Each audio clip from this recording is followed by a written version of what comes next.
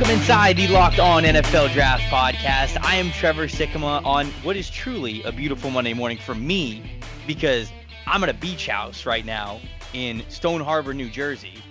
Ben, is your situation? I gotta think that your situation is similar, right? You got your toes in the water somewhere. You're sitting beachside. I got my toes in my brand new office in my new apartment that I moved into this weekend, brother. And Oh, I might not be on a beach, but I'm a happy camper. I have tripled my square footage by moving out of the city of Chicago, which is a big win. I got room to stretch.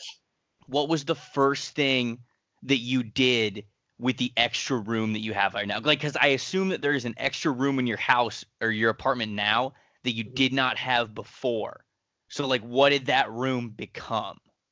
So I'm in my office, like my Oh, you know, wow. like Now, my desk now in my he's office. got an office, folks. And I'm looking at Graduates college, gets an office. Yeah, I'm looking at the 55-inch flat screen that my future father-in-law brought for myself and my fiance as a gift. And so I'm feeling pretty good, Trevor. I'm not on a beach, baby, but it's okay. I'm having a good one as well.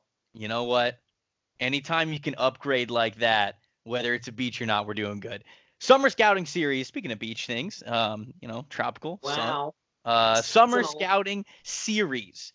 We're on to the tight end position this week. Tight end position is a really interesting position. I think that throughout the week, we're not only going to talk about some of these guys that are coming up for next year's class, but we're going to reflect on what the NFL landscape is too, because you'd be hard pressed to find a position that's changed in its nature and even changed the way the game plays like we're seeing with offenses and tight ends, because as the NFL and NFL offenses have tried to get more spread out, try to become more mismatched in everything that they do, these super big athletic kind of freak players at the tight end position, whether you're playing them in line or as a big slot or as an H-back or whatever it is, have really started to change the game. And so we're going to be talking about that all throughout the week. We're going to go through some underclassmen here today. We're going to highlight those guys, then get into some we're going upperclassmen first, right? Yes. We're going upperclassmen first, and then we're going to get to some of the underclassmen later in the week. I think that's what we did with wide receiver last week, which actually I'll say this when we get to – you know what? Never mind. Let's start with Jared Pinkney because I want to make this point. Jared Pinkney, he's the tight end from Vanderbilt, and I just wanted to make this point before we got into him. I was watching his tape, right? And they obviously were force-feeding the ball to Kalijah Lipscomb.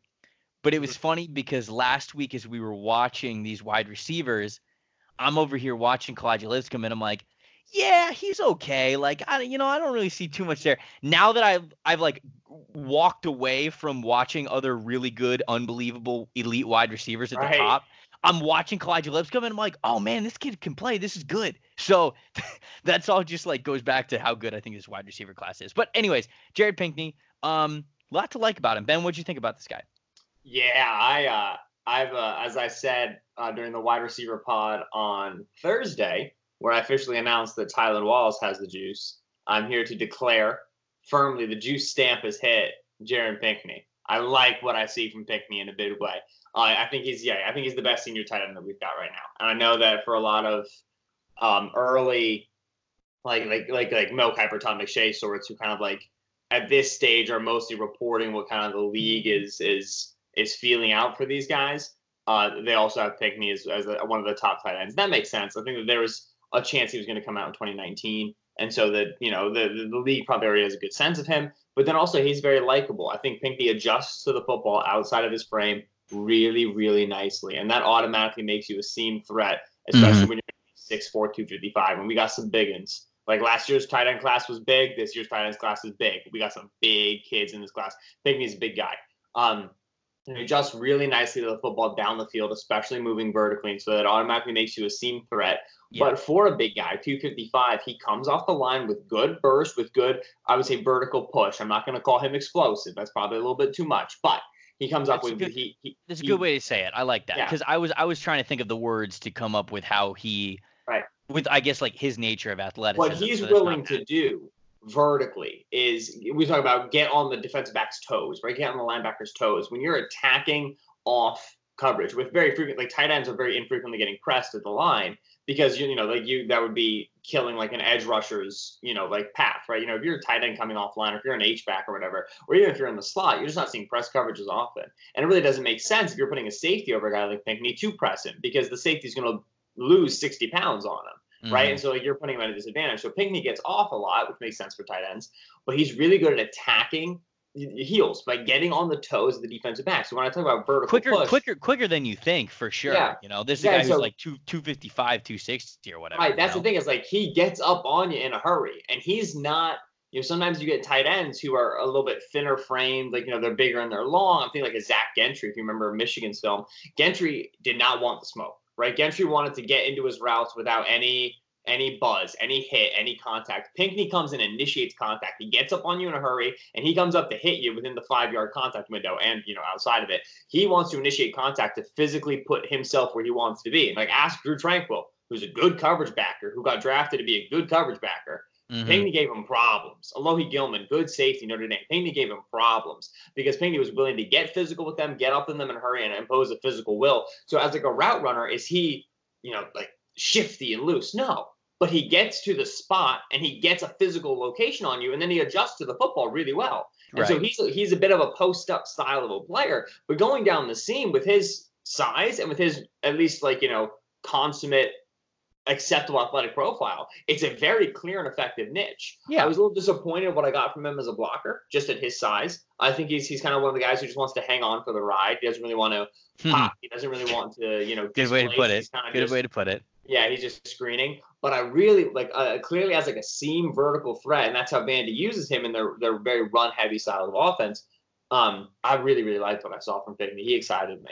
There's a lot of mold there. I think if nothing else, I think you did a good job of obviously highlighting the things that he does well with his body frame. I said this, 6'4", 225. So he plays a much more, what's the proper way to say this now? Because like you would say it for like 3 down back in the NFL. What are we saying? Just like all around tight end in the NFL, where you can truly go from an inline guy or play from the slot, standing combo tight end, something like that. Yeah. So he's very much the mold of a combo tight end, which we'll get to this point when we start talking about some of these other tight ends, because this is something that I was thinking about as I continue to watch tape.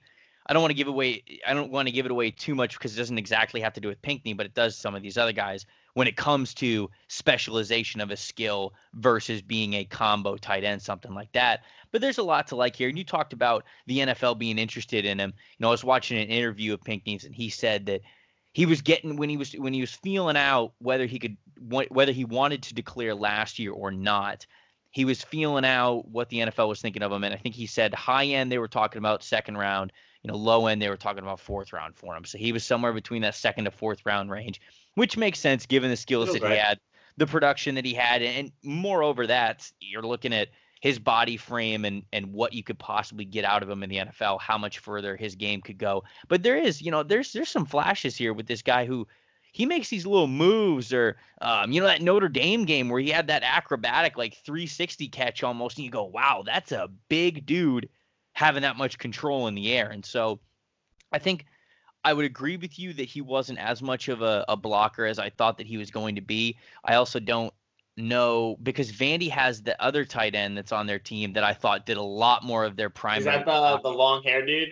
Yeah, I think so. Yeah, he looks like a blocker, doesn't he? So they have him, and it makes me think that, okay, even though you brought up Vandy's style and how they like to play, kind of pounding the ball, helping out with tight ends being a compliment there, whether it is in the short receiving game or in the blocking game, it just seemed like that other guy was their primary blocker. So I'm not sure how much of that they're even looking from Pinckney to get. So a little bit of projection there when you really – we forget that, making projections for tight ends and their skills isn't just at the receiver level. It's not just like, oh, baseline, they're big, they're a blocker. Okay, great.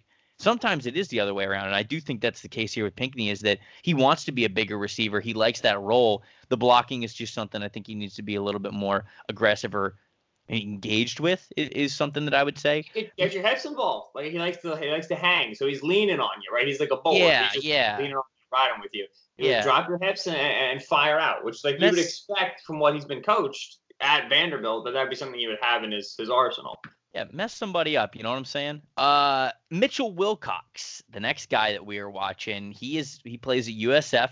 About 6'5", 240, 245. Yeah, I give him the 245. He's a little bit bigger than some of these other guys that I watched who they list kind of around the 240. So I'll give him the 245 number.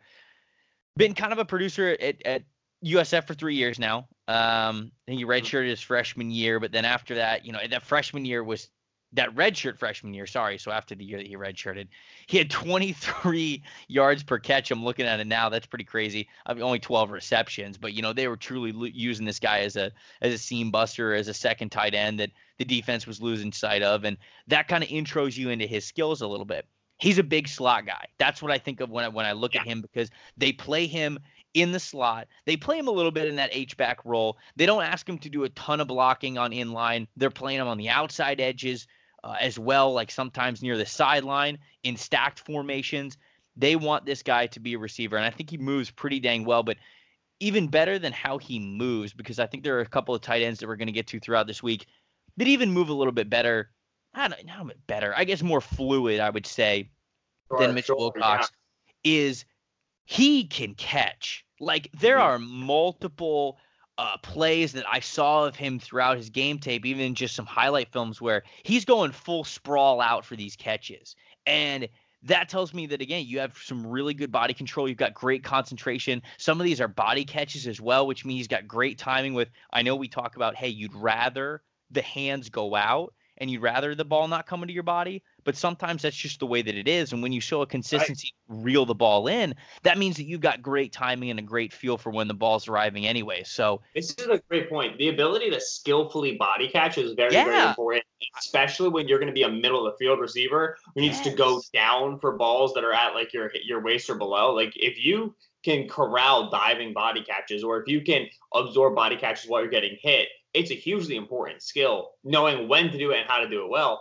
Wilcox, great at that, fantastic hands. So it's not like he's protecting himself. He's got concentration drops, I think, because he looks to turn a little bit too early at times. But the thing is, the dude just does not care if he gets hit at all. And I love it. That's the thing, is he's making these, third down, fourth and 5, 3rd and 4, 4th and 2, 3rd and 8, all these quick slants and these quick ins, these quick curls, just knowing he's going to get lit up. Yeah. Defense knows what's going to him. Quarterback knows what's going to him. He knows what's going to him. He knows he's about to get his cleats knocked off. And he just does. He'll launch himself into contact the best way the ball is going. He's totally fearless over the middle of the field, and he catches so well through contact. He's got mitts. And so the concentration drops are frustrating. But I really agree with your point there, especially about the body catches. He knows what he's doing when he's addressing the football.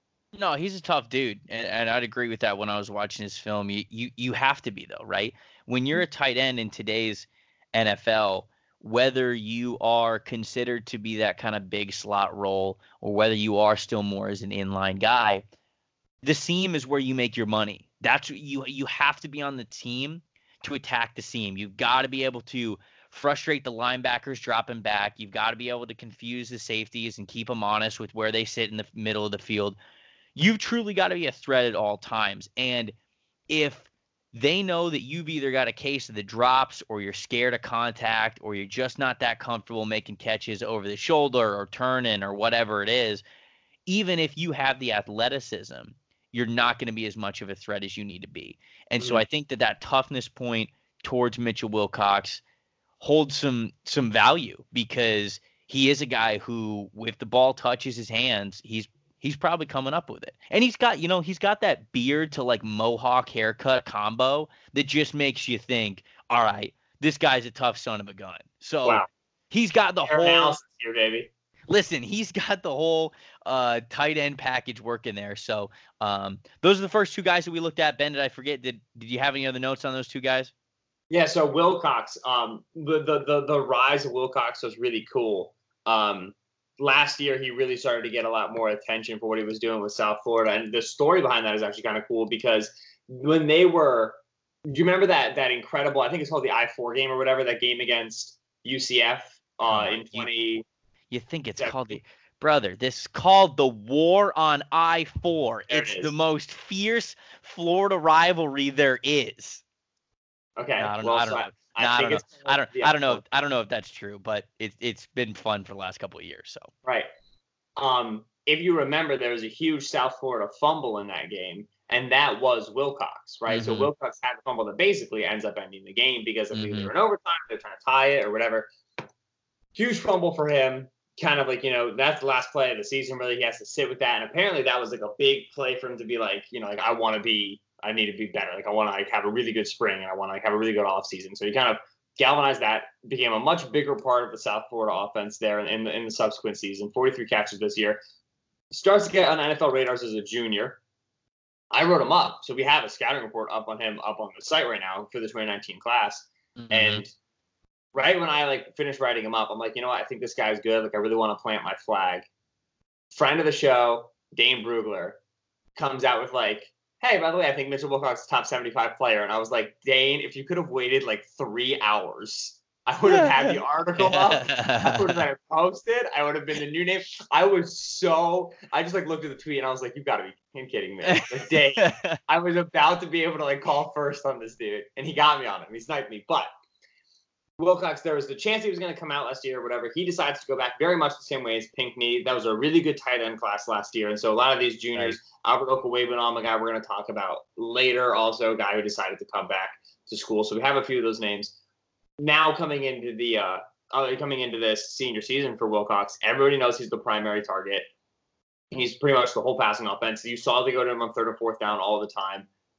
He has that strong catch in the middle of the field ability. Now, the downside of that is, number one, I don't see a ton of yak opportunities for him because he's so frequently catching through contact and while he's getting hit. I'd love to see what he looks like as a yak guy because I agree. I think he is snappy and sharp in his breaks, but I'm not sure that he's more athletic than some of the other guys that you and I have already watched that we're talking about in later podcasts. And so I'd really love, like, he's got, I think, loose hips. I'd love to see him with the ball in his hands more. I just really didn't get a lot of those reps. And in the same way, the seam stuff, he also doesn't do as much. They use him on a lot of this quick hitting, short breaking stuff. I don't think he's incapable of the other things. I just don't think that's their deployment for him because of their limitations at quarterback and their style of offense. So I'd love to see what he looks like on a jump ball. At times, he reminds me of the issues we had with Dax Raymond tape at Utah State. Like, Raymond just ran so much short stuff, quick leverage stuff. He was H-back slot almost exclusively. Wilcox a little bit taller, a little bit lighter, but it's that usage where I want to know, like, what's Raymond look like more than 10 yards down the field? Like, I just don't really know, you know what I mean? And so I'd love to see more cuts there. And then as a blocker, Wilcox is a stock blocker. He'll block in space as a guy in line.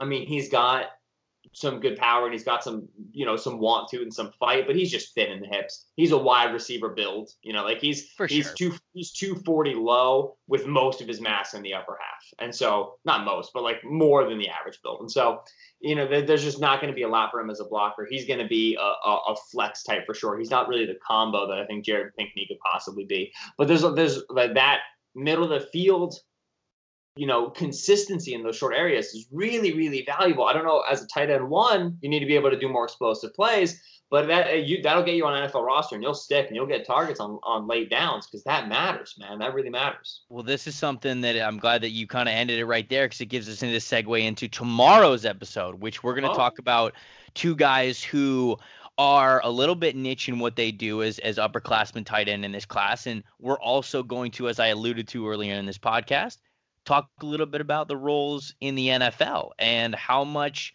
you really need to be, if you really need to be at all, a combo tight end over a guy who could really dominate in a niche position. So that's tomorrow. Got plenty more tight ends coming throughout the week. We're going to finish out upperclassmen, I think, tomorrow, but we'll probably sprinkle some in on that Thursday episode as well before we get into our top fives and then Fan Friday. But I'm excited about tomorrow's tight end discussion because I'm going to make Ben bring up the fact that he said that George Kittle was the unquestioned best tight end in the NFL a couple of weeks ago. So we're going to circle around to that. Good takes. All right. There. Until then, you keep it locked right here on Locked On NFL Draft.